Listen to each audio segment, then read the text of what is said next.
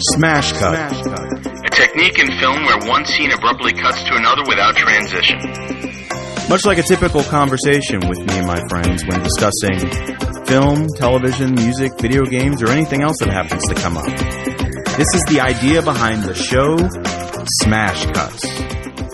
Hello and welcome to an episode of Smash Cuts. I'm Rich Caban. With me is Jacqueline Kemick. Hello! Hello, and it's been a while as usual. You know, the last time we spoke, there's it feels like there's nothing, but then at the same time, there's always so much that I think right before our last episode, Dune was going to be the big one that we were anticipating, and Dune has been released. So Dune has been done. Yeah, it's done. The sleeper awoke. And so I'm not sure if you did you get to see it in the movies or you saw it at home? I haven't yet in the movie theater. I have seen it. We watched it on HBO, and I am definitely going to make that a priority. I would love to go see it in IMAX. I want to support it, number one, but number two, I know that it's going to be incredible to watch in IMAX.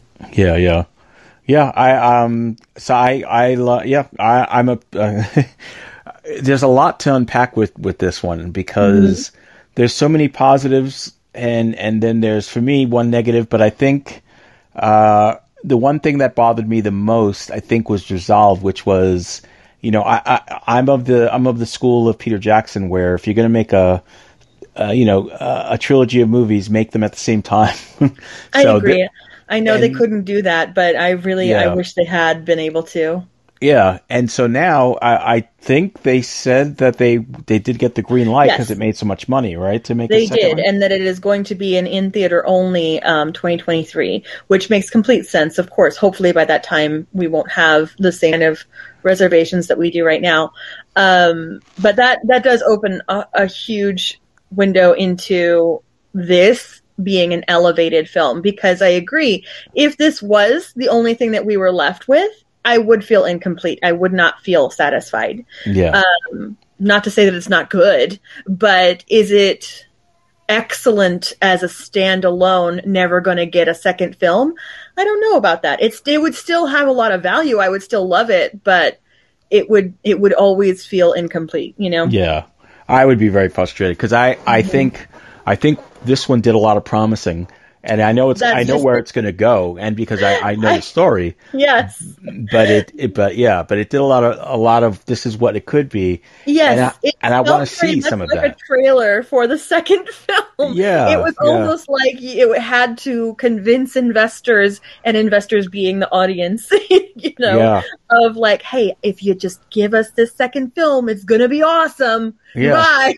I know it's an expensive way to do it, I would think, because you're really like banking a lot. Like they did the same thing with Golden Compass so many years ago.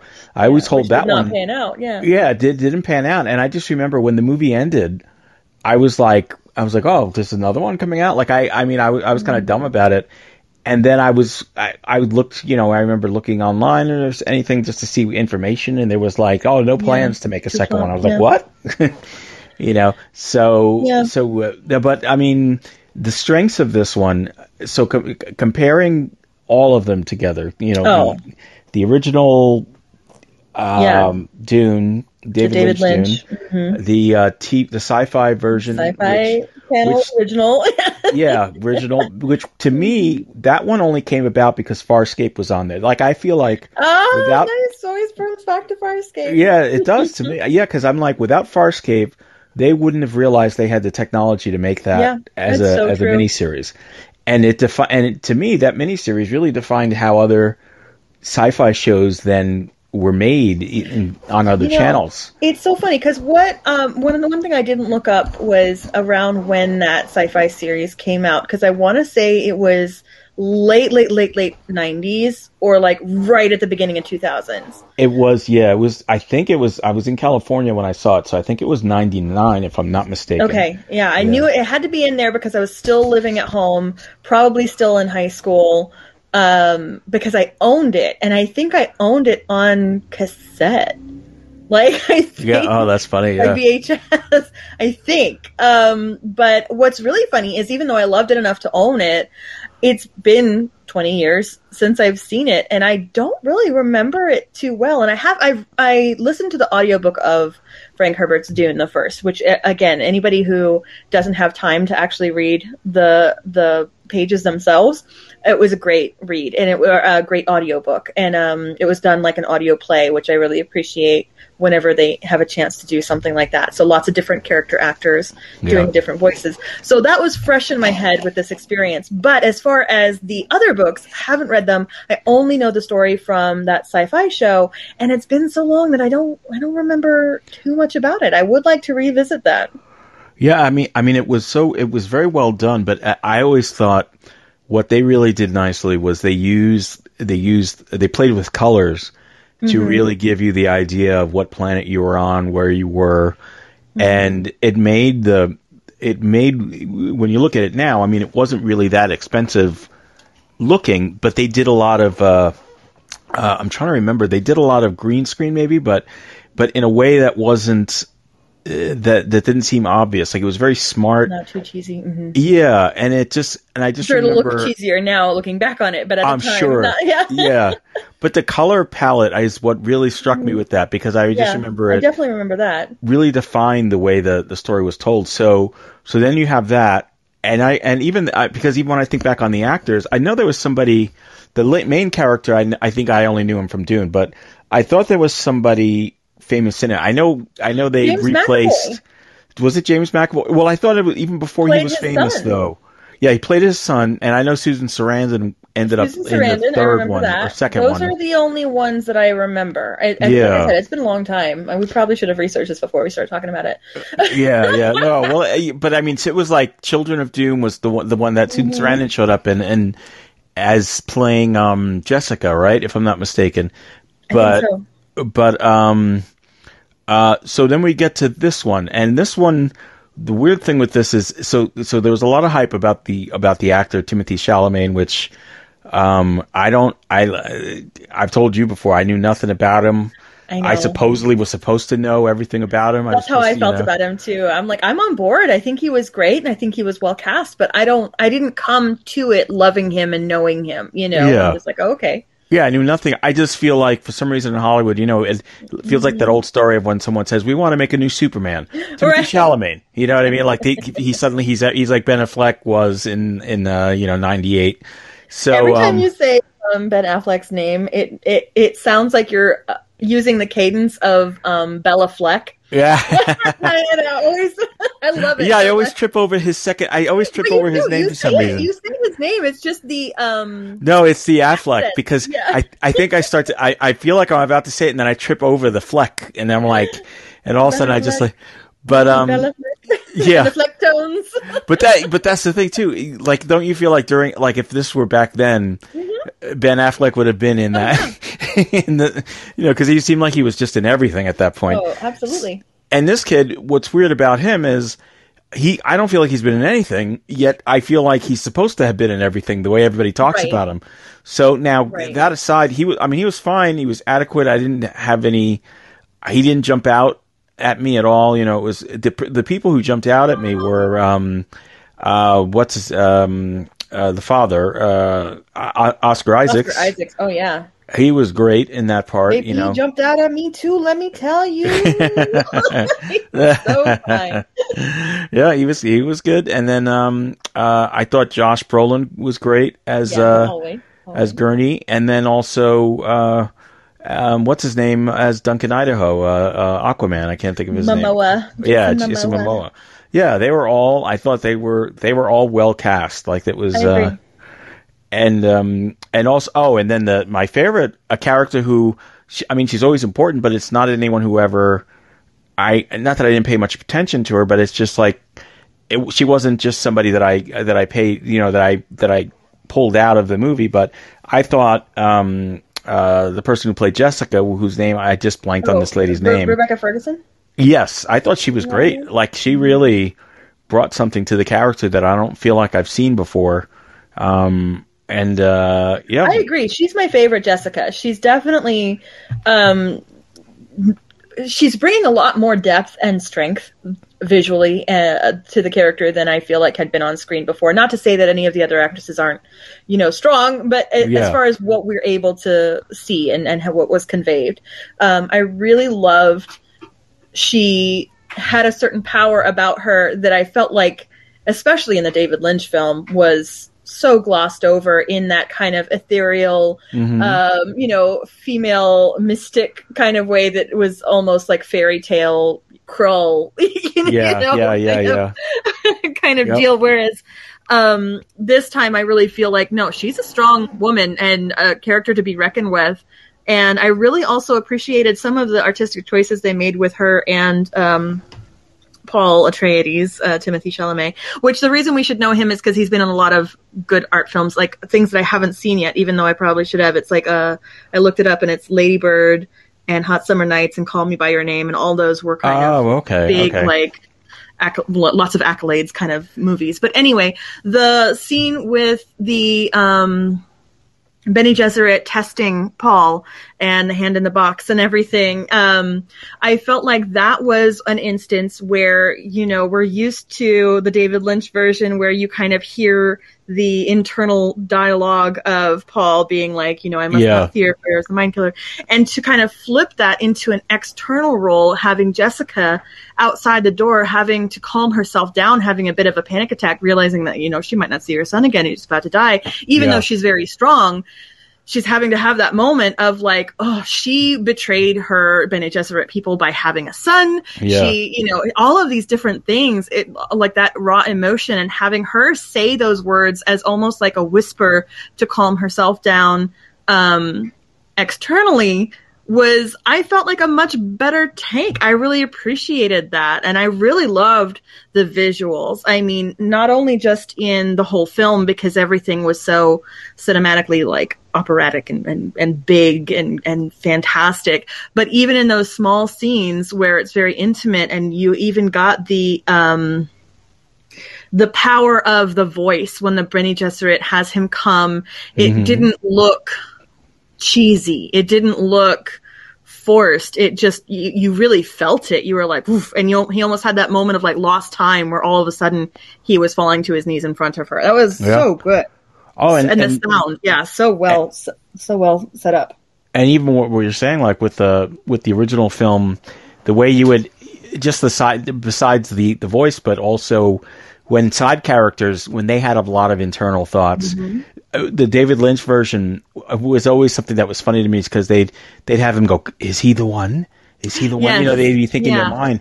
The way that they handled it in this film was that they would say something in their own language, and they wouldn't. Nobody would understand what they said, but it was translated, and it was translated. What it was they were speaking in the Freeman language, but it was those inner monologue thoughts that originally that are in the book as words. So it made sense. That's one of the reasons why this book has been so notoriously hard to turn into a movie, because you hear... Oh, sorry, my cat's trying to play with noisy, clanky things. But, you hear so many people's thoughts in the book, and how do you translate that to a look, when you don't know these characters yet, especially when you're setting up such a big story. There's a lot that you can convey with a look, but there, I mean, it would be everything in Dune is practically internal dialogue.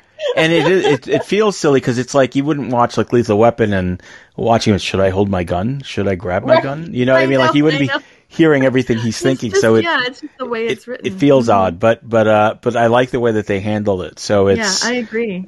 And this guy, he takes his time telling stories, because I saw Arrival. I love Arrival. Yeah, it's a great film. Blade Runner was the one where I only saw it in the theaters, and I don't know, time of day or something for me, but it was, as much as I was interested, it was so hard to stay awake, because I really was getting tired. It's just you being an old man. Yeah, it's probably what it is. Yeah, because I'm telling you, I was getting to the end, and I'm like, and that was the thing too. It was like at one point, so I fell asleep for just a few minutes, and I woke up. And when I woke up, I had gone during the time, I had gone early during a showing, and it was a chorus of snores behind me. So it wasn't just me. So it was a lot of older guys that were in the theater that also took a nice deep nap.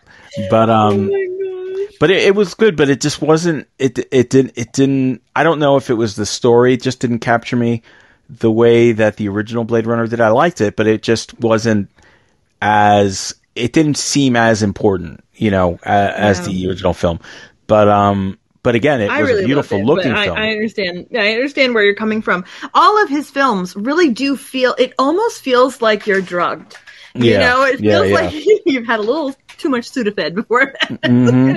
But that's the atmosphere. It's just this thick, rich environment. And I feel the weight of all his films. And I don't think that that's a bad thing, but I understand why it's not everybody's thing. Who I wanted to point out, though, I'm sorry, I didn't mean to cut you off. No. Oh, no, I was just going to say, I'm curious to see what the sequel is going to be, but that's about it. My gosh. See how, yeah. Absolutely. So I had to look up this guy's name because I never can remember it, and I feel bad. But I wanted to call out one of the actors that we didn't mention, David Dastmalchian. I'm sure I said that incorrectly, and I apologize. But he played like the Spot Man in Polka Dot Man in Suicide Squad, and he was in the Ant-Man films, and he played one of the, oh my gosh, now I forgot the type of, was it a Mentat? He was the one. Mentat. Yeah, the ones that the calculators, so to speak. Yes. So he was the Mentat for House Harkonnen, and I thought that was such a sideball casting, like oddball cast. I was really not expecting him to be there, and when I recognized him, I was like, "Oh my god!" But I thought he did a great job. Yeah. He always gets roles like that. Like he's in Dark Knight as well. He's I know. That was the film that he said saved him. Was it really? Oh yeah, he said that he was not getting any roles. Nobody would cast him. They thought that he was too, too forward looking in whatever ethnicity. I don't know, whatever it was. He just felt like he wasn't getting roles, and that was the one that as soon as he got that role, even though it was a very small part, it kicked off everything else. Yeah, I feel like he and what's his name, Emil Malik, or what's his name, Eli Malik, Remy Malik. Sorry, Emil Malik. I feel like they're very similar in type. Not that they match each other at all, but they're those type of guys that you saw them as background people in so many movies, and you could pull them out because they're so distinctive in just the way that they either play the character or just the way that they look that you recognize them right away. But it's nice to see them come into their own now, where they get their own. I mean, I know he probably hasn't had his major breakthrough role, but I do like him though. We're seeing him consistently though, and I think that's the biggest key. Yeah. And I should throw in there, I know that we've talked about this before, but it was years ago whenever it came out. Anyone who has not seen the documentary Jodorowsky's Dune should really check it out. It is available on Amazon Prime. I don't know if it's part of the free Prime right now or if it's like a renter for like $5 or whatever. But that was the movie that was supposed to be the first movie, even before David Lynch's. And it has this incredible story of the director Jodorowsky and him creating his team and that team working on it for years in pre-production. I want to say it was at least 2 years. And the team that he pulled together, they made a huge presentation book. They had the artist Mobius doing hundreds and hundreds of pages, and the people who went on to create Red Dwarf and Alien and all these different films. And then the comics, the comics that they did together, you can get them because that's what's amazing to me too is Mobius and Jodorowsky. I didn't realize he was the writer on some of those comics. Like I completely, that went over my head. So and you watch this documentary, and what's frustrating is you want a copy of those storyboards because at one point they show you he's got the whole movie there as a giant. I mean, storyboard. hundreds and hundreds of pages. Yeah. Yeah, one Really? day I'm sure they'll probably release that somehow. Well, they said they made 5 books, 5 presentation books. I want to say 5. It's probably, it might be a different number than that, but no more than 5, right? Of these really beautiful, thick, like 3-inch to 5-inch thick bound books that they were shopping around at the different movie theater companies, or the production companies, and nobody picked up the bill, basically. So this is why it didn't get made, and it ended up going to David Lynch. But what's really interesting is all of those books kind of like disappeared. I think maybe they said they still had one somewhere, but they all disappeared. But all of the ideas in those books came up in different movies. Yeah. You know what I mean? Like, they even cited Flash Gordon. A lot of the stuff that was in Flash Gordon, one of my favorite movies of all time, came from storyboarded ideas and concepts that were in those books. So anyway, I just had to plug that, because if you like Dune, if you're interested in anything, even if you're just interested in, film production and pulling a team together, we can learn from everywhere. But it's so good. What's interesting is like you mentioned Flash Gordon and Dune. They're very much similar. Like, I don't know if it's the same effects team that did those at the time. I think maybe Dino De Laurentiis was the producer on both. I don't even know. I know David Lynch obviously directed Dune, but no, De Laurentiis was part of it. I'm pretty sure the Lynch one. Yeah, was he part of it? Okay, because there's definitely a look like those effects. I never found them to be cheesy. I thought they were just they perfectly fit on both sides with the story and the way things were done, to the point where if you really look at, I still, I whenever I've seen Flash Gordon, I never look back and say, oh God, it looks terrible. Like, it still looks beautiful. You know what I mean? It's so wonderful. It's so wonderful. I mean, I don't know even when it's just it's just such a great looking film, and it's hard to come by that, especially when you're doing a big sci-fi budget, a big sci-fi movie on a low budget. And back then, you look at some of the sci-fi movies that came out of that time, and they don't look like that. You either have Star Wars or you have like something that looks like Battle Beyond the Stars. You don't have, it's the Flash Gordon or the Dune was a rare thing. So because I can't, besides those 2 movies, I can't pull any movies that I think look like that. But that being said, talking about this Dune though, I is it a movie you recommend to someone? It's hard because it doesn't. It ends in a weird place. I agree. Yeah, that is actually my only real gripe about it, and it's not. I mean, it's a kind of picky gripe, and it's lessened because we know we're going to get a second one. But it really felt like the climax was the betrayal and the battle, and all of the time afterwards, finding the Fremen was like a downbeat. It was ending on a downbeat, and even that last battle with Jameis, I feel like was squeezed in, and not that it was cut quickly or anything like that, but just it didn't feel like an end of the movie moment. Yeah, it felt very much like an end of the episode moment if it were a epic long TV show or something. Yeah, that's what I was thinking about too, because all right, think about the way it's a weird pull, but the way The Matrix ended, right, the second one, and then imagine you had to wait. Wait a minute, no, hang on, you can't just say that. Remind us how The Matrix ended. Oh, okay, sorry. Yeah, okay, so it's a weird ending. It's okay, so they're on the ship. They just saved Neo. Okay, yes. Or they think they saved Neo. And what it turns out is, the person they found him with was like, supposedly Mr. Smith is inside the body of this other person. Got it. But I always remember that shot. First of all, the person was upside down, and I barely remembered the person to begin with. So, but the music says to you something important happened, because it goes dun, dun, dun, and then it just ends. And you're like, huh? Like, what just happened? And then now, luckily, you only had to wait 3 months, and you can still remember what just happened. Right. Now, if you had to wait 3 years, I completely agree. I completely agree. And that's how this feels. Is like I have to remember a lot in order to. We're gonna have to rewatch before. I think everybody's gonna need to rewatch before they go again. Because that's exactly how I feel. Even Lord of the Rings, they figured out a way to do the movies where they were self-contained. You could watch, someone could watch Two Towers without ever having seen the first one. Yeah, that maybe they'd be a little confused about what's going on, but they would still get a complete movie out of it. Yeah. I feel like the only reason that they even pushed this much was just to get him to Cheney. You know what I mean? Yeah. Like, get him, but we've got to show Zendaya. Yeah, I know. Yeah. Yeah.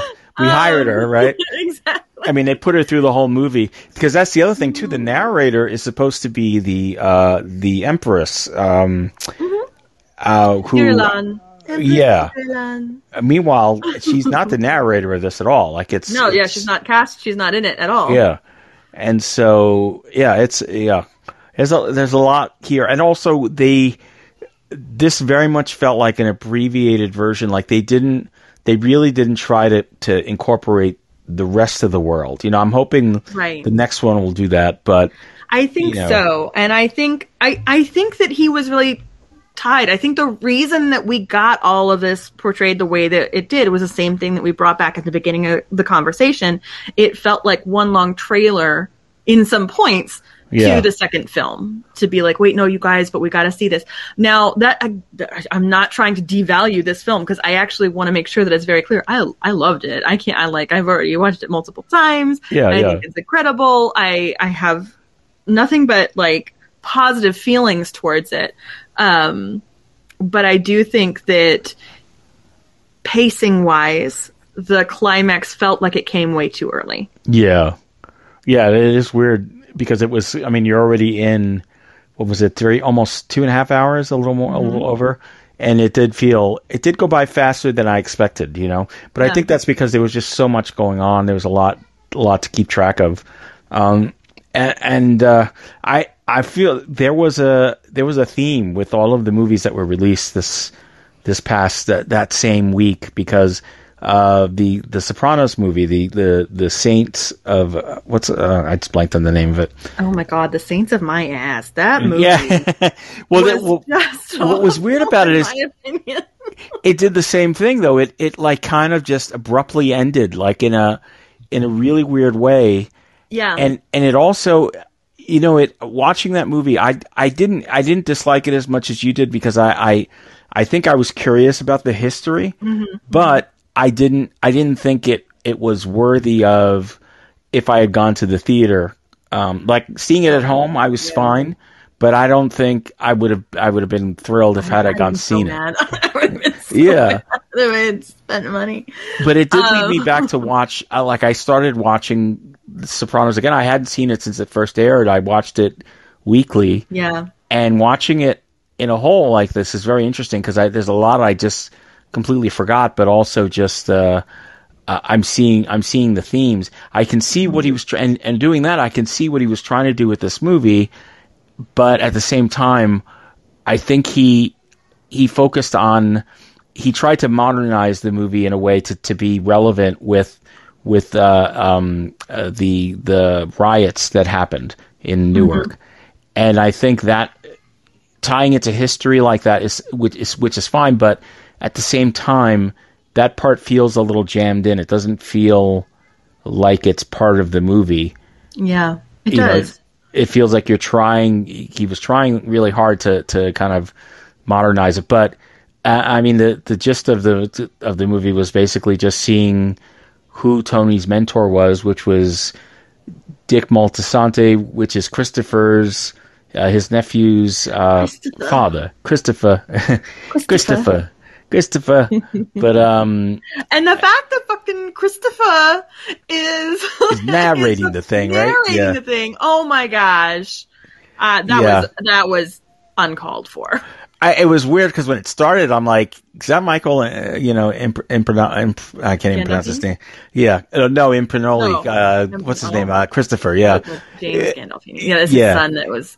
Okay, I don't know that other actor's name, so you're I think it's Michael Imperioli, but he was, as soon as I heard his voice, I'm like, that's a weird choice, because I immediately remembered he killed, no spoilers, obviously, but he killed him in the series, and they call that back so many times in ways that, like, well, I shouldn't say so many times, because it wasn't like it was like a whole bunch, but there were a couple times where you were just like, ugh.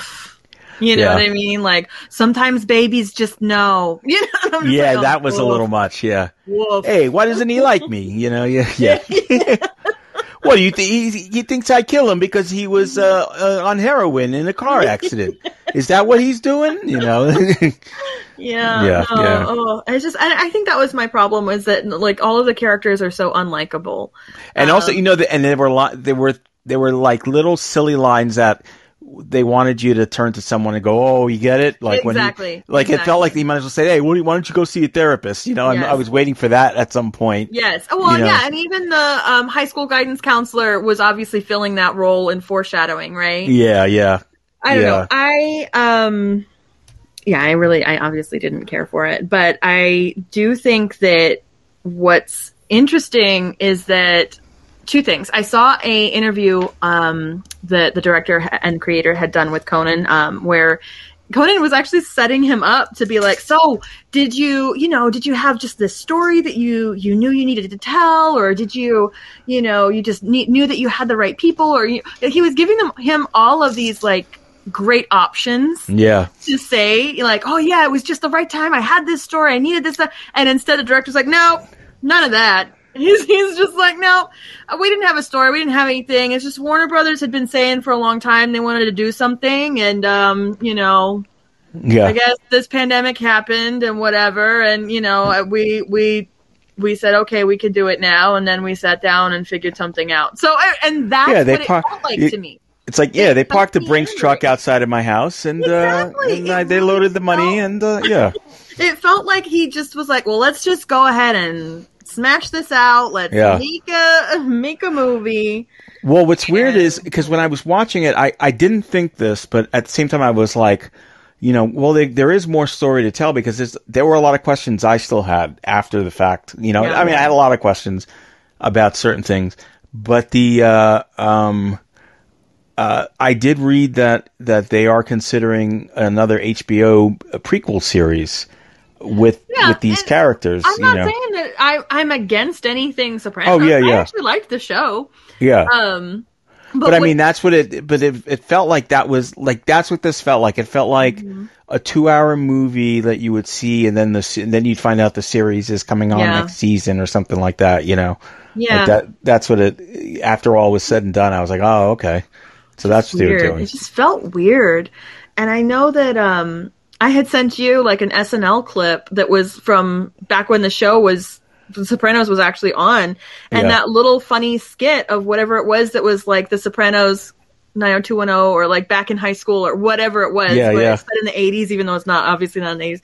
Whatever that little SNL skit was so funny and actually made me want to watch The Sopranos. Whereas when I watched this movie, I had no desire afterwards to go put on The Sopranos. Yeah, you know what I mean? Like I was like, oh, okay, I never need to see that again. But then I watched this 5-minute skit that I felt like really did bring me joy and like made me be like, oh, that's so funny that they do act like that.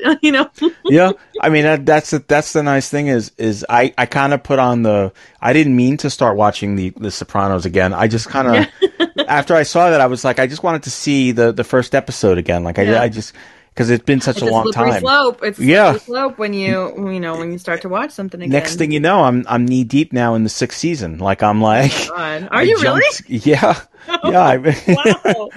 Like I really was just. Yeah, you really got through it. Yeah, I really, and like I said, it's been such a long time since I've seen it that I get to parts that I remember things, but I didn't remember everything, and so it's been good. And then the other thing I didn't see, but along that same line of a movie finishing someplace where people either didn't feel satisfied or they felt like it was just leading up to more. I heard the new Halloween does the same thing. Is that correct? Oh my gosh. Okay, well here's the question is, do we want spoilers on this or do we not want spoilers on this? Spoilers. It's been around, right? For how many weeks now? Yeah. Spoiler away. Spoiler, okay. I didn't see it, but it's fine. Yeah, that's fine. Okay, so here's the deal with Halloween Kills. Number 1, it stinks. Number 2, it stinks. Oh, no. Wow. I did not like it very much.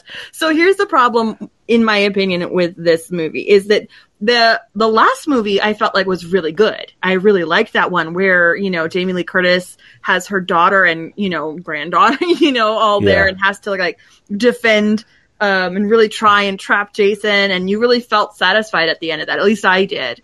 And this one picks up right there. I mean, it picks up right where the last one left off, and that was a surprise to me. I didn't. Wait, how many years ago? What? Because I remember the one that came out in was it 2000 with Jamie Lee Curtis, H2O. No, it was not that one. Let me see. So, because she was in another one after that one, Jamie Lee Curtis? Yeah, it was not too... It wasn't... It was only a few years ago. Because that was the big deal. I remember when H2O came out, that was the big deal that, she's returned, and also her mother made a cameo in it, Janet Leigh. Oh, what's the one? It was just the... I think it might have just been called Halloween. Oh, okay. Again, let me see. And Janet Leigh, I remember in that one, in H2O, she was driving the car she drove in Psycho. So it was, which obviously she couldn't be that woman because that woman was killed in a shower, but it was just like an homage to that, I remember. Okay. 2018. It was 2018. 2018. And it was just called Halloween. And yeah, so anyway, it was good. And I liked that one. And then when this one came out, okay, so here's what I didn't like about it.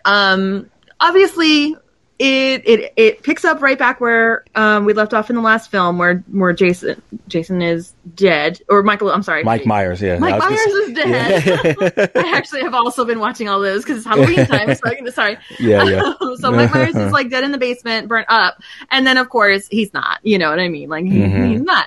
And so they take Jamie Lee Curtis to the hospital. They think everything's okay. She spends like the rest of the movie in a hospital bed. And so like, she's not really the protagonist in this one. And instead, the protagonist shifts to the town where Michael Myers is. And so it's like, everybody's out and celebrating Halloween, and like, all of these people, several people from previous Halloween movies who were survivors are back in town celebrating and kind of like meeting up together. And they connected the third one too, right? Because that was the big deal about how the third one, which was only about the haunted Halloween masks, had nothing to do with Michael Myers, was connected somehow. Oh my god, I don't remember how that was connected. But I remember hearing that, but I didn't know if it actually did. Yeah. I'm not an expert in the Halloween movies. I can't even tell you how long it's been since I've seen the third. I don't even know. But anyways, and what's his name from the Breakfast Club? The nerd from the Breakfast Club. Oh, Anthony Michael Hall. Anthony Michael Hall plays this like big character that you're just like, why are you in this? And so like the whole town is basically like whipped up to be a mob to go get him. And the explanation of why he survived the last time and why you see him get shot, you see him get stabbed, you see him, die 1,000 deaths for any normal man.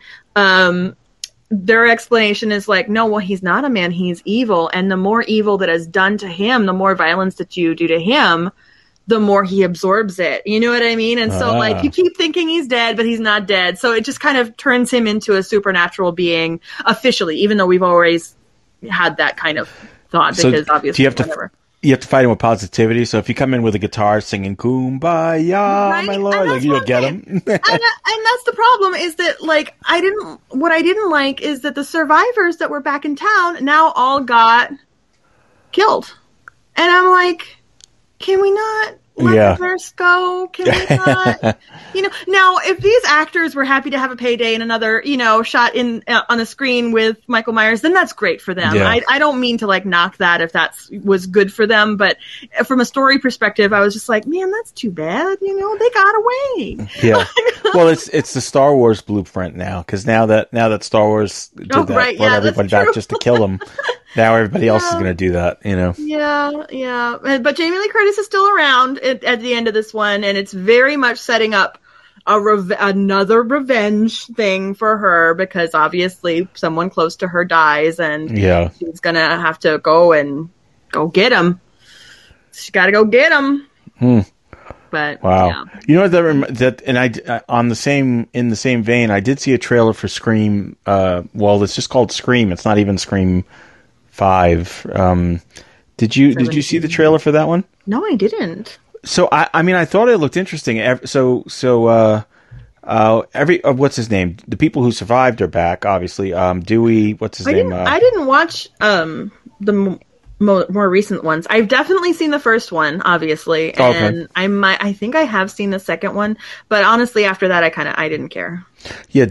So David Arquette is back. So is the main girl. I can't think of her name all of a sudden. Neve Campbell. Yes, Neve Campbell. And Courtney Cox is back. So the three of them are definitely back. Okay. And it's Sydney. That's her name. Sydney Prescott. She comes in the trailer where it shows you somebody is again duplicating this, but I guess it's different this time. The technology's different now. They're using, the call happens and he unlocks the doors using a phone, Got it. So they do kind of situation. Exactly. Mm-hmm. So, but it looked interesting enough to me. It's called Scream, but what I forgot about when I saw that was that, Wes Craven was the one who did all of the other ones. Yeah. This is the first one, obviously, without Wes Craven because he's dead. And so, I was like, oh yeah, I didn't even consider that it was somebody else. Yeah. But it's being done in the same vein that the originals were done, where it's again, you have a fan doing it. Like, I don't even know if you remember. I think it was it the second one? Yeah, it was the second one that Timothy Olyphant turned out to be the killer because him and his mother were like fans of the original person, something like that. I forget. Mm-hmm. But so it had enough in it to interest me to say, oh, okay. It had some interesting homages to the original, but I'm curious if they're bringing back Courtney Cox and David Arquette and Neve Campbell just to kill them. Yeah, you know what I mean? Right. Like in the same way that you just said, because I can see that happening because that seems to be the thinking, and the passing the torch is to burn down, everybody else in order for that to happen. But yeah. We'll see. Hey, another trailer. I don't know if you saw this. This is not the trailer I was going to mention. A lot of trailers. There's a lot of trailers that came out. Let's go. Trailers. What are you thinking? Okay, so I saw the Mobius trailer. Yes. Which I thought looked interesting. It doesn't feel like it was a whole lot of new content in that trailer. I mean, there was some. Don't get me wrong. Yeah. But I'm like, okay, I got it. I guess we got to see a little more of him this time. Mm-hmm. Yeah. And then, and I know from the comics, he's kind of a bad guy, isn't he? I know he's worked. Mobius has kind of always fallen in between both. But I never read any comics that had Mobius in it. But I think we're trying to do the same thing that they're doing with Venom, making him like an anti-hero. Yeah. Which I did see. And speaking of Venom, I did see the tag. For the sequel. I don't know if you saw. I did not see Let There Be Carnage, but I did see the spoiler stinger. Oh, okay, so we could talk about it, right? So if anyone cares, turn off, I guess. But so it looked like what they were doing was he essentially went into a multiverse for a second, right? And he saw the Spider-Man reveal. Mm-hmm. But then he ended up back where he was. So that's interesting, because then I was going to say the trailer for Spider-Man, looking at that, I feel like there's a scene in that trailer where Doctor Strange doesn't seem like the Doctor Strange we know. Mm-hmm. I think that then connects to the Doctor Strange from the cartoon of What If, that evil Doctor Strange, because he kind of has that same menacing look to him. Yeah. So there's that, but I do find it interesting. But what's funny is Jen saw that trailer and she's like, oh, I don't want to watch a horror version. She's not interested in a horror movie version of for Morbius. For Morbius, yeah, for her it looked horrorish, and then that connected me. Just saying that just reminded me that I just read that there's a Star Wars horror film being worked on. Have you heard of this? No, I don't remember that. So apparently someone has an idea that it's going to be in the Star Wars universe, but it's basically would take place after Empire, after the Empire raided the Hoth base. Okay. And they leave. There's a garrison of troops left behind on Hoth, and they're slowly being attacked by Wampas. And That's great. And so, yeah, and so I thought Sign me up. But as soon as I heard that, I'm like, oh, that's an interesting premise. It's aliens with Wampas in the Star Wars universe. Original. I care that it sounds like fun. yeah.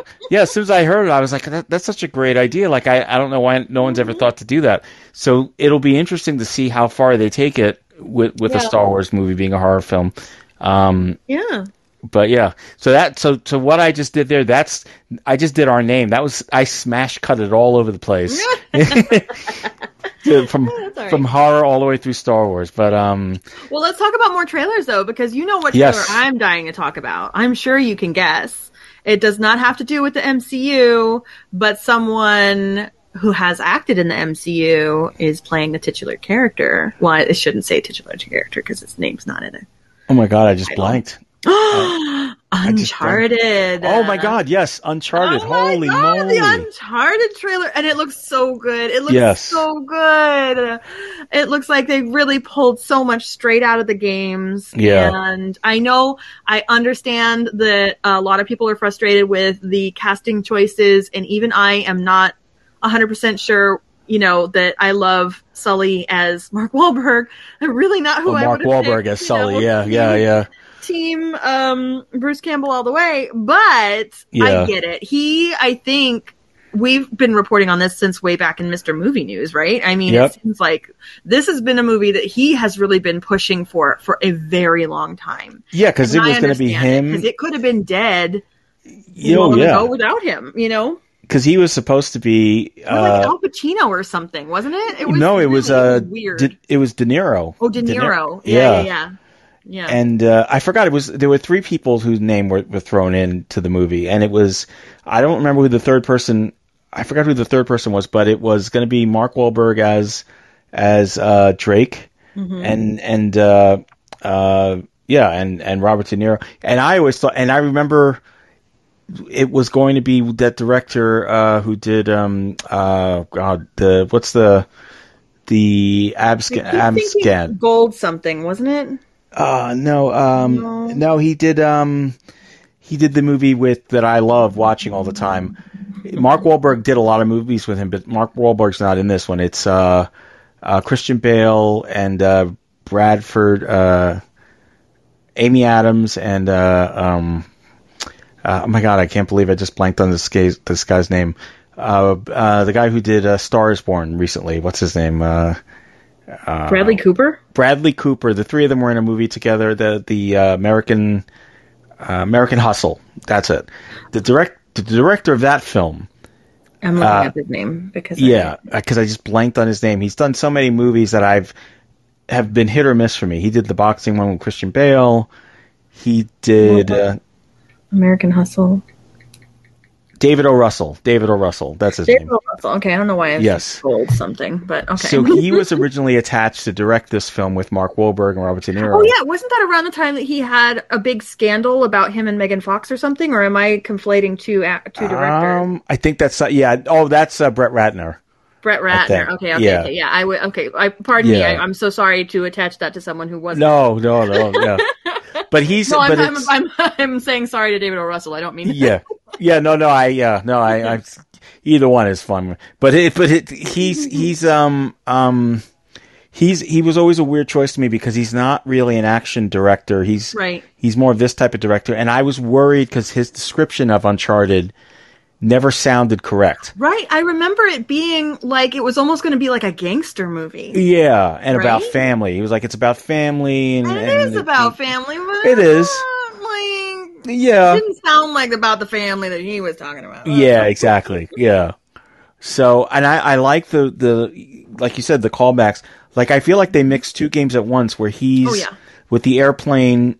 When they showed that shot in the trailer, I think of when he's in the train and he's jumping up in the cars. I mean, the plane is right out of the game. So maybe you didn't play that one, but was that I started off on the second one. Yeah, because I would have played it. Yeah, I probably just didn't remember. But I've melded them all together. The mechanic is the same. Like, honestly, in all of the Yeah, like all of the really like stressful situations, you're either in a shoot 'em out fight scene or you're having to jump up something. yeah, always at the last minute. Yeah, Yeah. But the best was that one game. I think you said it was the third one where it starts with the train car, because that's one where I was just waiting. I was just watching the opening, and next thing you know, the second one, yeah. And the next thing you know, I'm playing the game, and I'm like, I didn't even know I was ready. I wasn't even ready to play. Like, I'm just watching, and I'm like, whoa, that was the first time I ever in a game good. I saw them meld those sequences together, because usually it was like you'd see the movie clip. And then you wait. Intro, and then you have to wait, and it goes, okay, here we are, the setup, and it looks like a video game. You know, this is the first time where it's like, wait, I'm doing something here, but how could I be? You know, so the immersion in those games is just phenomenal. Yeah, and what's really funny is that I know Tom Holland seems really young to play Drake, but they do play a lot with young Drake in the games. So to me, baby Drake, is kind of perfect as Tom Holland. I think that's great. I don't know if we'll ever get an older version later on. I mean, it could be that Tom Holland just grows up and stays the character if they ever make any more of these, but I don't mind him playing young. I think that's okay. Yeah. No, I was fine with him too, because I'm curious who they're going to cast as his brother, and I thought it would be really interesting, even though if you're pulling from the games, it's not a good fit. But if you're pulling for like fan favorites, wouldn't it be cool if like Nathan Fillion or somebody like? Oh yeah, that would be awesome. Actually, or Ben Browder, Yeah. for those Farscape fans. Yeah. Although although Ben Browder probably could have been Sully at this point, right? Like, I've seen him, fortunately.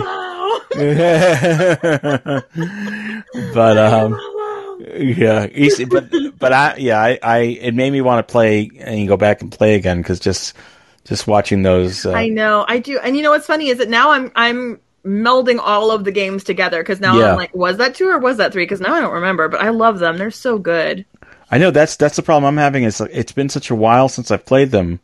And even that Legacy one was good. The shorter, more recent one that came out. Yeah, that one I never got to play. That was the one with good. the women characters, right? The two side. Yeah, I never got to play that one. And really the problem I have now is I'm saving up for a PS5, because my PlayStation 4 does that thing now when you play games that it stutters so much. Oh no! That I can't really do anything. Like, I start to play and then it just gets stuck, and it's like, So, and I've done the whole thing of erasing everything and reinstalling and all that, but this doesn't work. You're like, all right, Sony. Yeah. Your timed bomb of, it only works for so long it's working on me. Yep. So, yeah, they've already got me with that, because I want to play the Mike Morales game, because I loved the Spider-Man game so much. You mean the Miles Morales? Okay, I was like, who's Mike Morales? Did I say Mike Morales? I think that's somebody I know. I don't even know. But yeah, so I'm anxious to play that. Oh, and so the other show I've been watching is I got to see part of Squid Games. I'm most of the way through. Oh yeah. What is going on? So I don't go past what you're. So the last thing I just saw was the Marbles game.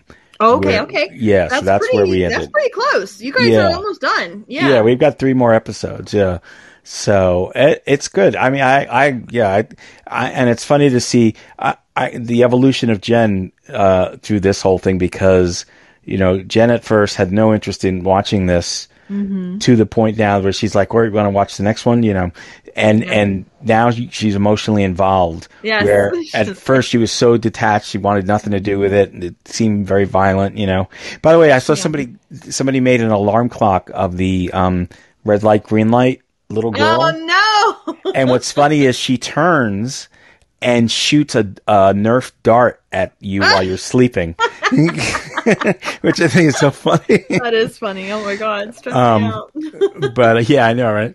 But yeah, well done show. I know it's been so overhyped because everyone discovered it, but I like it a lot. It's really and I usually use captions for things, and so at one point I was we were watching the American dubbed version with the captions. Can't do that because it's completely different. It's so true. You can't do that. If you're going to do dubbed, you have to do dubbed. If you're going to do subtitles, you have to just do the subtitle. Yep, exactly. So so I'm doing it dubbed, and it's fine. It's not as terrible. It's just easier. I know. I mean, obviously, we all know subs are better than dubs. We get it. It is true. It is 100% true. But even in our time, this time around, we did have to do dubs because I was working on things with my hands that I had to be like, I don't always have time to just sit and watch TV. I have to consume while I'm doing something because I have so many things to do. So it's not always possible for me to read subtitles because I have to be doing other things too. I mean, there's certain movies where you have to watch the subtitle version. Like you can't watch the dubbed version of Life is Beautiful because it's so ridiculous. Like it completely I haven't turns. Even tried. Yeah. Oh my god! Well, it's, what happened? We'd show it on Showtime or one of these channels, and it would just be dubbed, and the person doing Roberto Benigni's voice is so over the top and hey, da, da, da, da, da, that all of a sudden it ruins. It becomes a farce. Yeah, you're like, what's so special about this movie? Like that's one of those where you have to read the subs. But I feel like this, I get, a lot of it. There is a lot of non-dialogue for most of it, and a lot of the dialogue is more about exposition, so it's kind of safe. I also had watched somebody on TikTok was saying that even the subtitles at times were frustrating them because they were Korean and the translations they're not terrible, but there were some things that she felt like were points that the writer was trying to get across that the subtitles were not catching on to. Like for instance, with the recent episode that you just watched, with the Marble episode, at the beginning of that, when people are teaming up into pairs of twos, the one woman is like trying to beg people to be on her team and like, no, I can get it. I'm not smart, but I can figure it out, or I didn't go to school, but I can figure it out, or whatever it is that she had said. And the person who was revealing this, who spoke Korean, was like, that's not what she said. What she says is, I'm really smart. I just never had the opportunity to go to school. And apparently that is a huge thing in Korean culture, talking about how many people are super smart, but never financially were able to enroll in school. So there's a lot of like class things. And like social commentary type stuff. And again, I'm probably not. Well, that's not, and that's not even in the like. That's a good point that should be brought up, and that doesn't even come out in the dubbed version either. Right, exactly. So that's what she means. She's like, no, I mean some things, and it's not the whole thing. I don't think that she was bashing the show. But she's like, the writers definitely had some intentions that weren't being respected in these translations. Yeah. I've seen that. I mean, I've seen that with movies that are dubbed from Spanish to English. I'm sure. There was one, the one that won the Oscar, the Guillermo del Toro film. I remember there was some translations in there that were a little questionable. But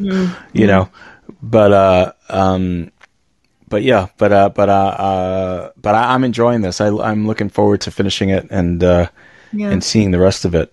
There's just been so many shows like that. Like the other show we've been watching too is Impeachment, which has been really good. What is that one? That is basically it's the Monica Lewinsky scandal, but it was made by Monica Lewinsky. She was the producer. But it really kind of shows you it goes from all angles, but it really is well done. It was done by the guy who did the guy who did Glee, and American Horror Story. He did, and he's been doing these American Crime Story documentaries. Oh, is it one of those? Yeah, it's one of those. Oh, okay. Because I watched the other ones. Mm-hmm. You saw the OJ one, and you saw and so Versace. What's her name is in this? The one from American Horror Story that she's in every season. I just blanked on her name. Not Jessica Lange, the other actress who played Marcia Clark. Oh God, what's her name? I'm trying to remember her name. She played the twins in that season of American Horror Story. Yes. Well, she plays Linda Tripp in this, and she is unrecognizable as Linda Tripp. And it's not even just a makeup thing, which makeup in this is great, by the way. But Sarah Paulson. Yes, Sarah Paulson. This is Emmy Award winning performance because she gets completely lost. And people who you would not expect to be cast, Clive Owen is playing Bill Clinton. Oh, wow. And it sounds like the worst choice ever. But I believe he's doing a good job. I can see it. Fantastic. He's fantastic. And even the way he looks. And Carmela from Sopranos, ironically, is Hillary Clinton. And oh, shoot. What's her name? Yeah. I just blanked on her name. Nurse Jackie. Yeah, Nurse Jackie. She's doing a great job. Monica Lewinsky's a newcomer. I don't know her at all from anything, but she's good in it. Colin Hanks is in it. It's a really good, and they're playing the FBI, but really interesting way. It's about maybe there's like 2 episodes left, so you have enough to binge so that you can enjoy. Well, I love it when I love it when I'm late to things like that because then I can just knock them out. Yeah, instead of waiting. A lot of times I'll have a day off, and again, I'll have a project that I'm working on, but I need something in the background. I must have all kinds of stimuli at once. Yeah, I understand that. I do that with work sometimes. And the other good trailer that came out, which got me really excited. When they first announced this, I was kind of like, oh, okay, I'll see what it's about. But that Lightyear movie that they making. Oh my gosh, I had no idea. We might have talked about it, but I didn't remember.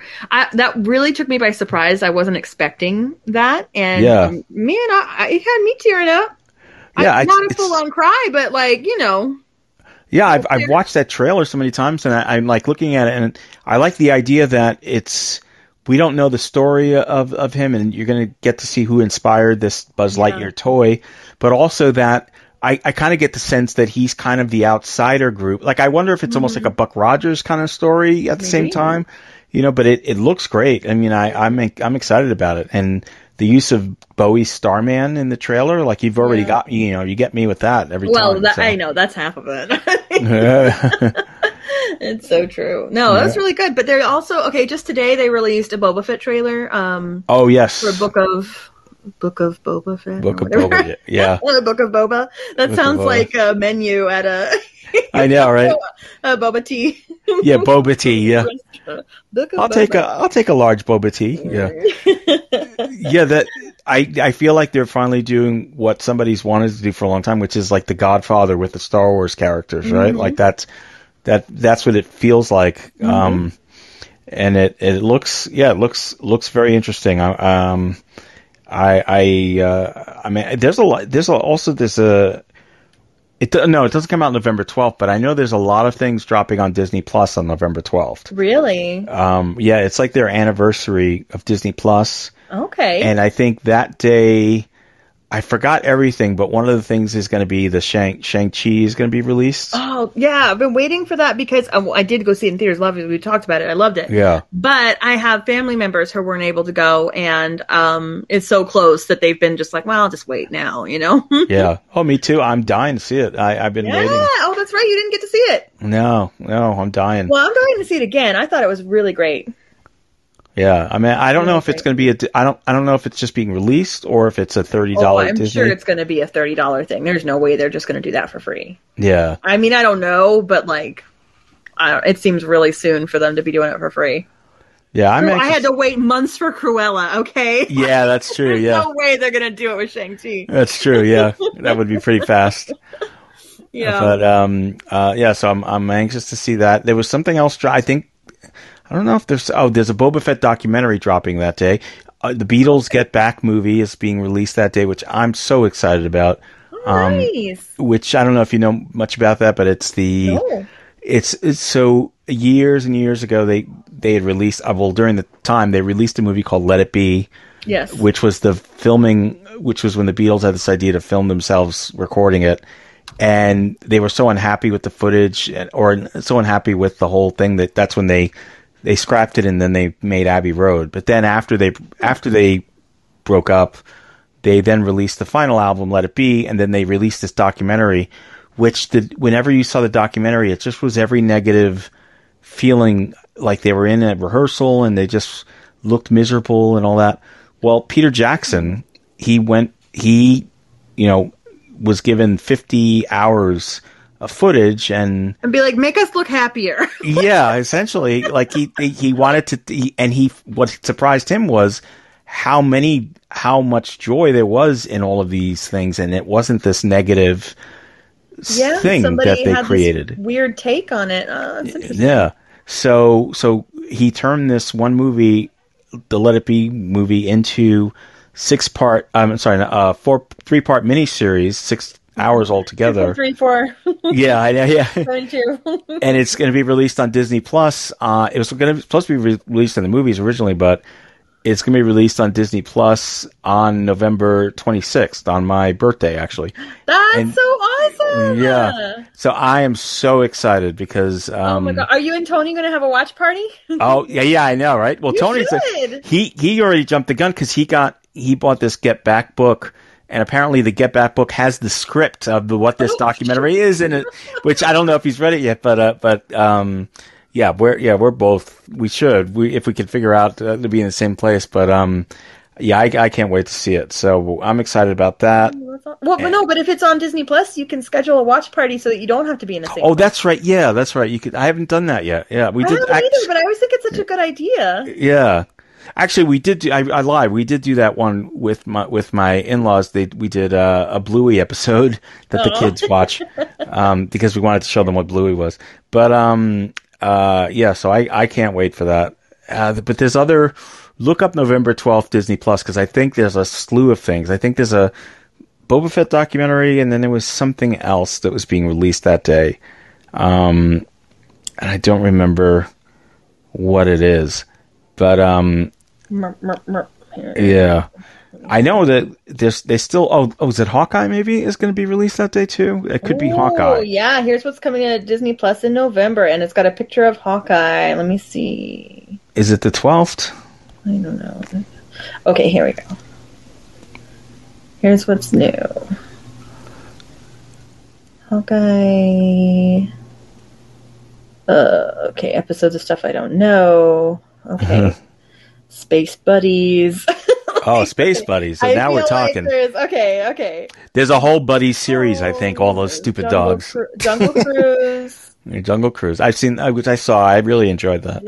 See that. There's a lot of stuff, but it's the Boba Fett special, the Marvel Cinematic Universe sneak peek. Okay, Frozen Fever, so another little Frozen thing. Those are animated Frozens, yep. Paperman. The Pixar story. Those are short films, yep. Short animated. Wednesday, November 24th is Hawkeye episode 1. So that one's not going to be 24th. Okay. But it's coming. It's still coming. That's another kind of close to your birthday. Yeah. So that's cool. Yeah. So that's what came up in the article that I found anyway. There might be more, but yeah, I thought there was more. But there was there's also a trailer. I think it's on Disney Plus, or I never find the trailers on Disney Plus. I always find them on YouTube. Whenever they release something. But but there were a ton of trailers for stuff that was coming. Because I did watch. I went through it and. I watched all the trailers for Buddies at some point. I was like, okay, how many Buddy movies did they make here? Snow Buddies, Gym Buddies, or whatever it was. There's a lot of shows that I've been watching too, and I don't know if you have seen any of these yet. Have you been watching anything on Apple Plus? Let me see. I'm trying to think. Last thing I watched was Servant, which I know is coming. Servant season 3 is coming soon. I can't believe it's already season 3. Yeah. Really been enjoying The Morning Show, second season. I still feel like the first season was the best, but I'm still enjoying this second season.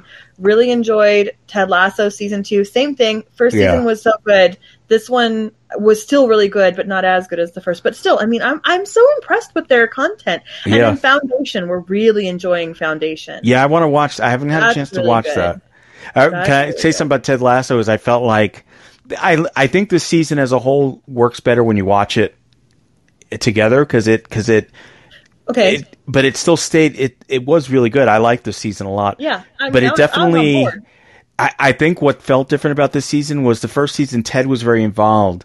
The second season Ted wasn't as involved, but there was a reason because he really was going through some stuff. But at the end, when we get to the end of that season, and spoilers for anyone, and Nate kind of says how you abandoned me. It's kind of how the audience feels. In a way, like you weren't here for me, Makes sense. And so then the Nate kind of becoming the Dark Jedi at the end, is kind of setting up for next season. Oh yeah, very much so. Mm-hmm. So, but yeah, that's what my boyfriend said too. He was like, because we were both watching it, we were both enjoying it, but he was just like, I miss Ted. Like Ted's not like this one isn't as good. There's not enough Ted. Yeah. And I think that was on purpose. Intentionally, I think one of the funniest things I saw was there was an interview with Jason Sudeikis, and he's in the writer's room. He's got the writing board behind him, and he's not even commenting on what's behind him. And he's just talking about, they're just talking about whatever. And in the back, if you look at the cue cards, it's like season 3, episode 2, Ted dies. Like it's like all of these little things he's written, season, Ted ghost and all this stuff and all these ridiculous things, which was so funny. That's funny. It's like, obviously that's not happening. But, we watched, the new M. Night Shyamalan movie, speaking of Servant. How was that?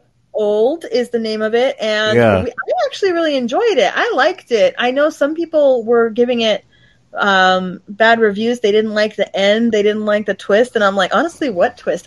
Maybe that's what they didn't like. I didn't feel like there was some big twist at the end, but I still really liked the movie. I don't know. I was on board with it. I thought it was good. It's the reverse Cocoon, essentially, right? Very much so, yeah. All of a sudden, these people aging, rapidly. And I mean, when I say rapidly, it's like not quite Temple of Doom, or not Temple of Doom, but Raiders of the Lost Ark situation. But, yeah. That movie, the fan movie. yeah. But still, yeah, really, really still good. I don't know. I thought it was interesting. And then what else? I feel like there was still a lot more.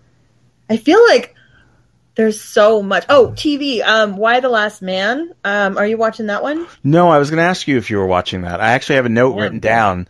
Ask Jackie if she's watching Why the Last Man. Yes. Okay, so it's a comic book series that I did not read, but I had a friend of mine back in 2003, whatever it was, who was a huge fan. And so I was really excited about it because I remember Jen's read them all. Actually, that was the first comic book when we got together. That was the first thing that she read.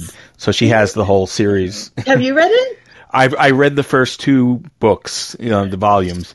The volumes. Okay, so let me ask you this.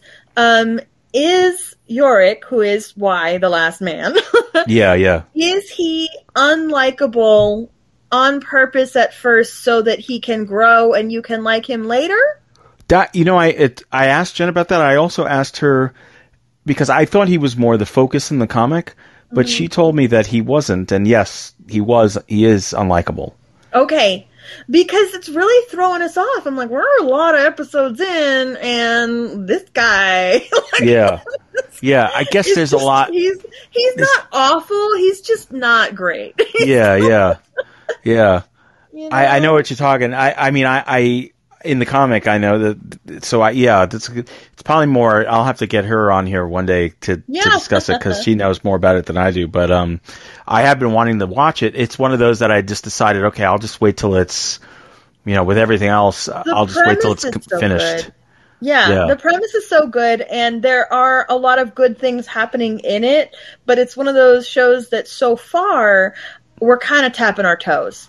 Yeah. We're kind of Oh, I mean, we've got this to watch, so it's nice to have something to watch, but meh. Well, it's interesting when, Walking Dead kind of did this in the first season where they have so much story, but then I don't know what if they choose to focus on. You're like, what? Budgetary wise, they kind of waste time, and I know they probably feel like, well, let's stretch this out because we have a lot of seasons to fill, but at the same time, you still want to grab an audience, and if there's so much, you still want to get renewed for season 2 and 3. Yeah, yeah, exactly. I'll always say Babylon 5 is the one where it basically said you're going to sit through this, and I don't give a shit how you feel. A season 1 that season 1 is work. Yeah, so but So there are even times in Farscape where you got to be like, okay, just keep going. Yeah.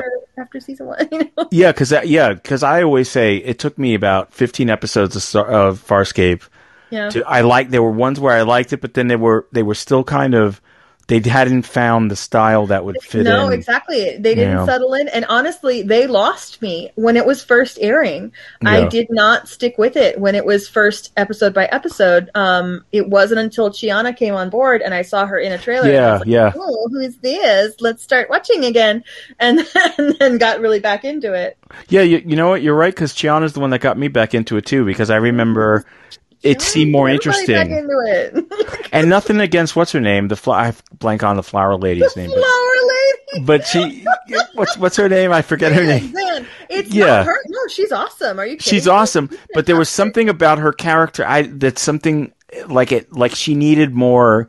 It sometimes became more robust later. Yeah. On. Yeah. Like there were the people that we were with. They weren't all gelling in the right way yet. Like you needed like what's his name, Crace to become not, is it Crace? Wait, who's the guy Crace that was the bad guy? Crichton is the yes bad guy. Yeah, Crace is the one that all of a sudden he becomes kind of like when he gets kind of he becomes a character in the middle. Like you always need, I'll call him the Spike character. You always need the Spike character thrown in because without that Spike character, you always feel like there's something missing. Yeah. And so when you finally have that character who really kind of just annoys the hell out of everybody to the point where they all become kind of real and they all have to rely on each other because they can't stand this one guy. Yeah. It helps. It always helps the narrative. So I think that's the problem with the first couple episodes. And also, when it first came out, it was like the Jim Henson thing, and so I think I focused more on some of the puppetry things. Yeah, which are still incredible. Yes. To this day. Yeah, definitely. And you don't even think about them years later, but at first when you're watching it, you're like, I really got to take this guy seriously. You know what I mean? Like when you first see it.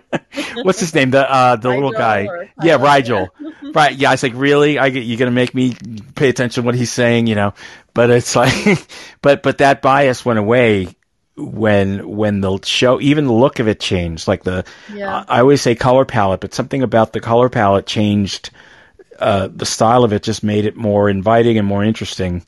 Because I could never get into the show that came after it. What was that weird one where everyone just seemed like they were having sex every 5 seconds? Was it called Vex? Vex?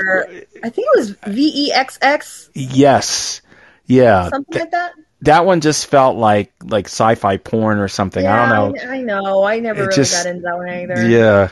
But it was funny because they were on the same block, the two of them, and you'd see the commercial for one, and then the other one would come up, and it would ruin, what you just. Yeah. You know what? It's funny that Farscape came up so much this episode. But I had another Farscape thought connected to Dune, and I didn't plug it in at the time, but.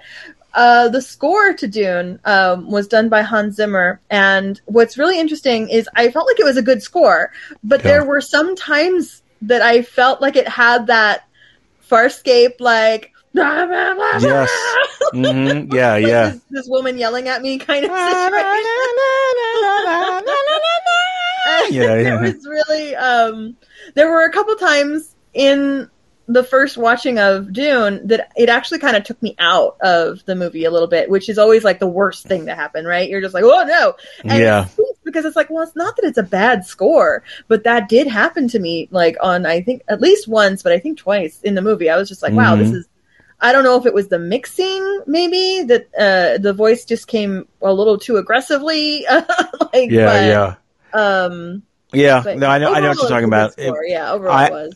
The ultimate Doom music for me is the David Lynch score. I love that score. I have that album. I when I made my short film. Listen to that again. Yeah, I love that. It's when I made my short film. I remember I wanted to use it, but I couldn't, and I just handed it over to the guy scoring my film. I said, "Make it sound like this," because I love that score. I forgot, I forgot who did the Dune score. You're right. I'm looking it up. But I love that music. Just like this. Dun, dun, dun, dun, dun. Dun, dun, dun, dun. Okay, most of it is Toto. Their first and only film score, but one track was contributed by Brian Eno. Brian, yeah. Oh, you know what's funny? But okay, so So Toto and Brian Eno. Yeah, and this is so the album. I had the album, right? Mm-hmm. So the first track was the Toto score. The second side was the Brian Eno track. I wasn't the biggest fan of the Brian Eno track, right? Okay. I hand over the music, the album, to the person to do the and score. That's what they pick. That's what they. And I even said just the first side. They made it sound originally like that Brian Eno score, and that was exactly what I didn't want. Yeah. So it was funny, but yeah, I didn't realize it was Brian Eno. But yeah, I love that score. That's an album that I used to listen to a lot. There was a time where people used to make fun of me because they're always like, don't let Rich choose the music. It could be a party, and I'd put on the the Jaws soundtrack or something like not song. Yeah, well, it's always so much fun. We did a lot of movie score music at my house too. It was so much fun because you could really set a tone. Oh, I loved it. Yeah. It's interesting to learn that Toto was a one score wonder kind of thing with Dune, and then that Dino De Laurentiis produced both Dune and Flash Gordon. And Flash Gordon did Queen's soundtrack, which is their only soundtrack to my knowledge. Yeah. Am I wrong? I mean, they never did soundtracks fully, but they did like Highlander. They did like a few songs. You're absolutely right. But I don't know if they scored. No, it wasn't like a score. They never did that again, where they did like. And I always loved that album, that Queen album where they released it like with the dialogue and. Yes. Oh my God, it's the best because it was basically how you used to make mixtapes back in the day. Yeah, right? You'd make a mixtape and you'd try and include some dialogue anywhere you could find it, so that it was breaking it up and being really cool. Like I loved making those tapes, and I loved using Flash Gordon's soundtrack. Was one of my favorite things to use because it would have that dialogue in it. Because this is way back when you didn't have a computer that you could just pull up your DVD on and click the audio off of a certain clip to get it on there. You really had to find out. It was like that, and then Jay and Silent Bob, you know what I mean? Like Clerks and stuff. Like those scores always had some of their their dialogue and stuff. Yeah. I always in any of my soundtracks, I was always thrilled to have something unique. Even the Brady Bunch movie, do you remember they had that too? Like you remember when I did not have that soundtrack. I had that soundtrack, and they I'm talking about the movie, not like the TV show, but when they made with Shelley Long and they actually on the album they actually have like pieces of dialogue strewn throughout. Great. Yes. Yeah. So, but I mean, I knew, I had seen Flash Gordon a lot, just even in the theaters because I got to see it. I saw it when it first came out full price, but then later on that year when it went to the second run theater. So I think I'd seen it a bunch of times for like 75 cents or something like that.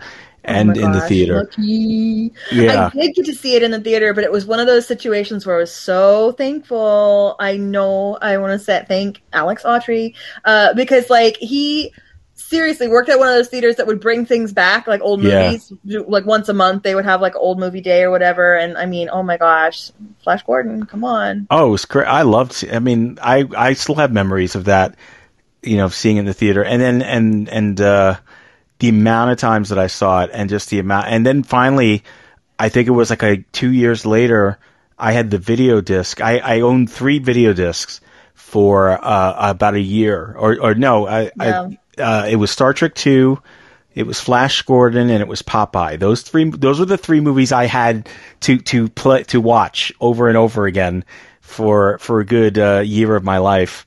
Oh my God. I used to watch Flash Gordon like every single day, or I just watch scenes, or I just watch Yep. So anyone listening is like, Flash Gordon, what year is this?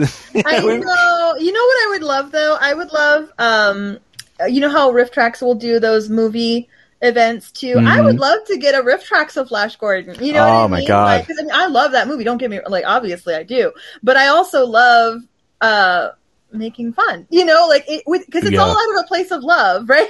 Yep. Oh, it would be fun. It would be so much fun to see that. Yeah. Especially now that I know all these years later, I feel like such an idiot that his voice was dubbed, Sam. Sam Jones. I should have realized that, but I guess I didn't. Oh, I didn't know. I mean, absolutely, I didn't know. But it makes complete sense now, right? Like when you watch it, you're like, of course his voice was dubbed. No wonder it sounds like that. Because I always thought it sounded weird, but I just never, I didn't know why. You know, because everyone else sounds fine. Like Zarkov sounds fine, Dale sounds fine, you know, but Zarkov, I felt like sounded more dubbed than Sam Jones did. Really? Yeah. To me. Even a song by the Beatles, like I think it's just because he enunciates so much with his lips. He uses his lips a lot. I honored him, girl. Like I don't even know what he says half the time. Like I'm just saying his cadence, yeah. Yeah. But yeah. Well, on that note, I think we've smashed all kinds of cuts today. Yes. So. Well, we can always end with Flash Gordon. That's always a positive. Yes. Yeah. So I think the next big movie is Eternals that is coming out. Oh my gosh! We're recording this on November 3rd. It's only 2 days away. I'm excited. Yes. Wow. Yeah, and I even was reading. You know, I know nothing about the Eternals. This is the one Marvel property that I never read any Eternals. And so all I know about them is that the Celestials created them. That's all I know. And they were created on Earth, and they were there. We have been spoon-fed by the trailers. Yeah, exactly. So I'm curious to see what it's all about, why it's important. Like that's the other thing too, because sometimes you know when they were making such a big deal about the Eternals and they were going to make this movie, I kept thinking to myself, why is this so important? Like I didn't know that this was an important thing in the Marvel universe. So, right, you know, I want to see where this all goes and what it leads to, and right, because it's interesting with Black Widow obviously being a prequel. It didn't really set up things, and maybe it did, and we just don't know yet. You know, we'll get callbacks later, of course, to certain things, I'm sure. But like with that being the first movie in a new phase, you didn't really feel like it was switching gears, just more so introducing some characters. You know, so like we could be like on board with them later on, and then. But I guess that's kind of what Guardians did, right? Like. Guardians kind of did that at first. Well, kind of, but Guardians also, even more than Thor, set up the universe, you know, whereas Black Widow wasn't setting up a universe. You know, and I think that is kind of the tie-in for Eternals. But even Shang-Chi, and when you see that, you'll see that there's a lot of different magical elements and some different things there, but it also isn't very clear exactly how it's changing this new phase. And apparently what I'm gathering from some of the things that I've heard is this Eternals film will kind of reveal some of these big shifts that you're having in this phase, because right now it's not that they're not connected with Black Widow and Shang-Chi, it's just you can't see the thread yet. Yeah, I can't see the connection yet. Yeah. Right. Just like I never would have saw the connection between Avengers and Guardians of the Galaxy. Meanwhile, now it's like you can't imagine. Yeah, you can't imagine that. I mean, you know, Groot is huge character, important for even Thor's Stormbreaker. Yeah. You know, so. Yeah, and you know what's interesting, and something that I really do hope that they call back. I think it would be a really good callback when they introduce Nova. You spend so long in Guardians of the Galaxy the Nova protecting the Infinity Stone and getting it to safety, the Power Stone, you know, and then in the Avengers Endgame and everything, or not Endgame, but what was the first one? Avengers. I think it was just called Avengers, wasn't it? Infinity War. You mean Infinity War. Sorry. So Infinity War happens, and Thanos already has it, and it's just like it's just a line of dialogue. He decimated Xandar, and we had just spent a whole movie, you know, saving Xandar. Yeah, we had John C. Reilly was there, so you thought you'd see him again. You felt like you saved that whole society, and now all of a sudden we're like, oh crap, what happened? Yeah, and yes, they might have been blinked back into existence with the snap, but they weren't killed by the snap. So whatever decimation happened. Yeah. You know, that's not undone with the snap or the second snap. So I think it would be really interesting if when they introduce Nova, you are back on Xandar when Thanos is coming to get the ring. Not that we want to make Thanos like a big character in it or anything, but like even at least we'd see where it all comes from. I mean, where the character's connected to. Yeah. Yeah, exactly. So I don't know. I hope that they're doing something like that. So it would be kind of a cool tie back to the past, but still introducing a new character. Yeah. For the future. Oh, and we didn't even mention. I'm sorry. I know we were signing off. No, that's okay. Thinking of things, they cast Adam Warlock. Did you see Yes, that? I did see that. Yeah. And I've seen that kid in movies. Yeah. What's really interesting is if you're only remembering him in movies that you've seen him as a kid in, you're like, why would they? Yeah. Cast I him? saw the picture of him too, and I was like, wow, he changed. That's exactly it. Even from stuff that I've seen him in recently, I was surprised to see that transformation. I'm like, oh, he really stepped up. He's like, no, I'm going to get some roles with, you know what I mean? Oh, and you just in you saying that, you just reminded me, because I saw that picture, and there was an Will Poulter is his name. Yeah, and there was an article that was related to it that was talking about all of these interesting stories from the making of the whole Marvel universe and how so many things were postponed and pushed back, or even what happened with James Gunn. Yeah. And apparently all of these stories that are coming out are all coming from this one book called The Story of the Marvel Universe. Mm. And it turns out this is like a big love letter from Kevin Feige and the Marvel team. They released this giant 2-book set, coffee table set called The Story of Marvel. And I was looking at pictures of it online. It's like $150 on Amazon, but it looks amazing. But apparently, it has all of this great information. It's going to be one of those books that there's no way to read it at night. You got to sit on the floor, like a little kid, and read it in order to enjoy it. But it's definitely something that I hope will be available either in a digital format so I can read it, or sometimes Costco will have like $100 books for like $50 or something like that. Really? Yeah, that's happened. Let me know if you go to Costco and see that. Yeah, no, definitely. And so, but that's supposedly coming. I think it was supposed to come out either this week or next week. I know it was first week in November. So cool. There's a lot of interesting stories that have been popping up online from just the making of details, nice. That have been kept under wraps until now. So, but yeah, the only reason I thought of that is because the Adam Warlock story went into something with how they wanted to introduce Adam Warlock earlier, but because of everything that happened with James Gunn and all that. So. Well, and again, because even in the comics, he was part of the Infinity War. He wore the gauntlet, right? Yeah. Or he had the Mind Stone. He had both, something. Actually. Well, they did. Yeah. But they did, they alluded to him in the second one, though. I remember that, because I think that was what the stinger was at the end of the movie. Oh, definitely. Yeah. Yeah, definitely. His birthing pod. Yeah. Yeah. So, but yeah. There's Adam. Yeah. Tons to speak of. Yeah. Well, and that. Anyway, yes. And that it just and then just a final little note, because we were at Costco today. Yeah, another final note. So I saw these Harry Potter books. I know they've been releasing Harry Potter books every 5 minutes. This one that I saw that was released is a hardback, not like a big oversized, just a regular hardback. But what was interesting about it was when you opened it, it was, I don't want to call it a pop-up book because it wasn't a traditional pop-up book, but it was one of those where you're reading the story and then you get to a page and they had, like, let's say you're doing the time turner.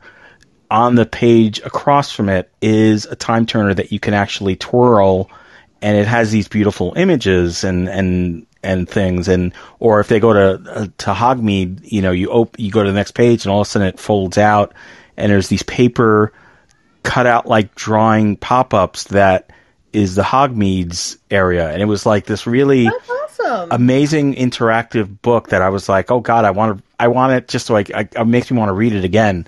So that was I saw it at Costco, but I'm sure it must be available. So it must be, it didn't have a specific name. It was just I think they released Prisoner of Azkaban and Chamber of Secrets are the 2 books that were out. But yeah, you may want to put that on your Christmas list out there if anybody's listening. So yeah, I don't collect the books, but that sounds awesome. Yeah, it was looked like a fun way, and when I saw it, I was like, this would be a really fun way for, Xavier's been doing a lot more reading, I'm like, this would be a fun way for him to get into the books and just really, because when I read the books, I always pictured them being interactive like that. So it was kind of, it tapped into my imagination when I saw it. So I was like, oh, that's kind of cool. Awesome. But anyway, all right. So now we've smashed every cut. So I think we've smashed every cut for the year. And that being said, we will talk very soon. Yes. Thank you, everybody. Have a great one. All right. Bye-bye.